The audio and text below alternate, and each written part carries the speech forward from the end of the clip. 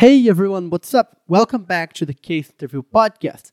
Just a quick heads up, what you're going to listen to right now is a clip from an interview Bruno and I did with a former McKinsey AP called Nicolas Constantinescu. If you enjoyed this clip, I highly recommend you listen to the full interview, which you can find in episode 20 of this podcast. All right, let's go on to the clip. The consultants can be really helpful. One is in kind of like fighting the inertia, right? So you have an ever-changing world, and an organization may have too much inertia, and so consultants can really help with that. I think another big way in which consultants really help is that the consultants always bring things back to the fundamentals. So it's kind of like, the fundamentals of how to solve problems. What do you mean by that? Because we happen to have a free course called Case Interview Fundamentals. So I don't know if it has anything to do with that or not. No, but so what I mean is that you talked earlier about the scientific method, right? So right. The scientific method is kind of like the spine that supports pretty much any kind of like method of inquiry that we use today. So academics use the scientific method. Criminologists use the scientific method. Anybody who's trying to understand and produce insight is using in some form or another the scientific method. It's the spinal cord. Yeah. And I think this is what consultants do. They kind of bring it back to using the spinal cord, right? I think that there's often this confusion between like topical expertise versus capacity for critical thinking. So topical expertise, I think like, for example, I'm an expert. I don't mind calling myself an expert in the airline industry because I know a lot about the airline industry. I know a lot about planes. I know a lot about airlines. I know a lot about airline networks, etc. But that doesn't necessarily make me a good problem solver about the airline industry, right? So I think there's one thing which is knowledge, and then there's another thing which is capacity to solve problems. Which is kind of the capacity to create new knowledge, right? Also, yeah, and new insight. That's right. But so I think we as consultants, we bring back the fundamentals to help our clients, right? To pierce through things. Now, interestingly, there are new fundamentals that I think there are new fundamentals that have actually kind of appeared in the past few years. Really? I think so. That's a new thought to me. So we'll have to see, right? We don't have the benefit of hindsight yet.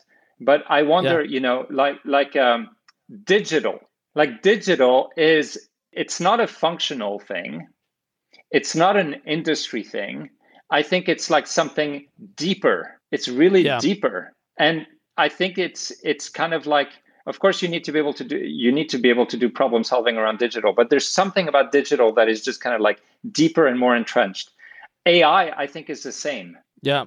And potentially robotics. They're kind of like, they cut across industries, they cut across functions, they get very much closer to the core of who we are. What do you mean by that? Well, AI is probably the easiest example. Okay. We're just trying to replicate ourselves, right? Yeah. Robotics is the same. So the people who master AI or robotics, or actually, let me put it in a slightly different way. That I think that like it's going to be very, very difficult to be a great consultant if you don't understand the basics of how AI works, how robotics works. Although robotics, there's still a little bit of time because I don't think it has immersed itself so deeply yet. Coding, for sure, and just digital in general. Would you say candidates should be worried about that and studying those fields?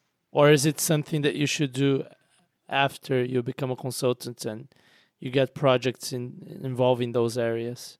So I think, let's say if we're just thinking about the very narrow objective of passing the interviews, I would not add these things to your plate. Okay. But if you're thinking more broadly about, do I want to become a well-rounded, cultivated business thinker? Yeah. Cultured business thinker, then you need to know these things. The analogy is a little bit like if you wanted to be a cultured person, you needed to have read, the classic books, right? Right. Of antiquity, of China, etc. Like just kind of read the big texts. You need to know the big texts, Aristotle and so on. Well, so if we take this to the business arena now, I think that this is kind of like the new stuff that is becoming part of the fundamentals that you need to be able to not necessarily master, but like understand. Because there's plenty of people understand exactly.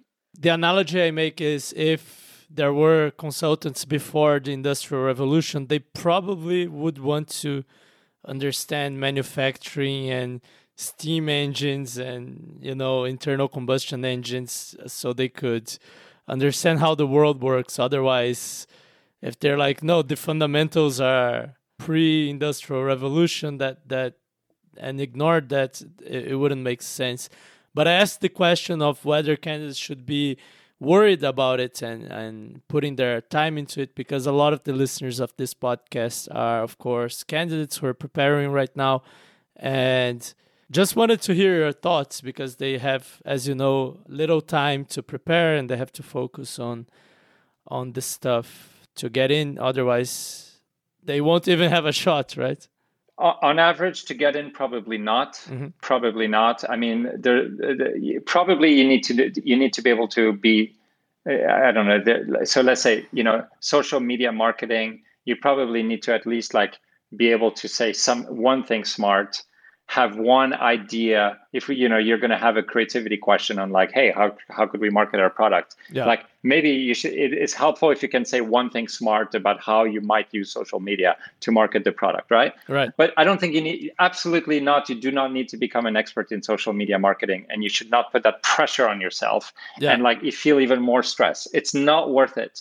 But if you're thinking about just kind of how do I, the longer term, how do I just become more educated about business? How do I, more skill? How do I become better able to provide perspective on how businesses should be run and so on and so forth? Then I think you want to start thinking about integrating, AI, digital, probably coding, etc., into your general kind of repertoire. Yeah, repertoire. Thank you for listening to the Case Interview podcast. If you want to get more insights into how to prepare like the best candidates and increase your chances of getting your dream offer, you can listen to our entire back catalog, starting from episode 1. In fact, some of our best episodes are the ones we recorded early on. And if you want to go deeper and learn our best case solving techniques, we welcome you to join our free course called Case Interview Fundamentals. And you can get instant access to it at craftingcases.com/course. Now, I hope to see you in the next episode, or one of the previous ones.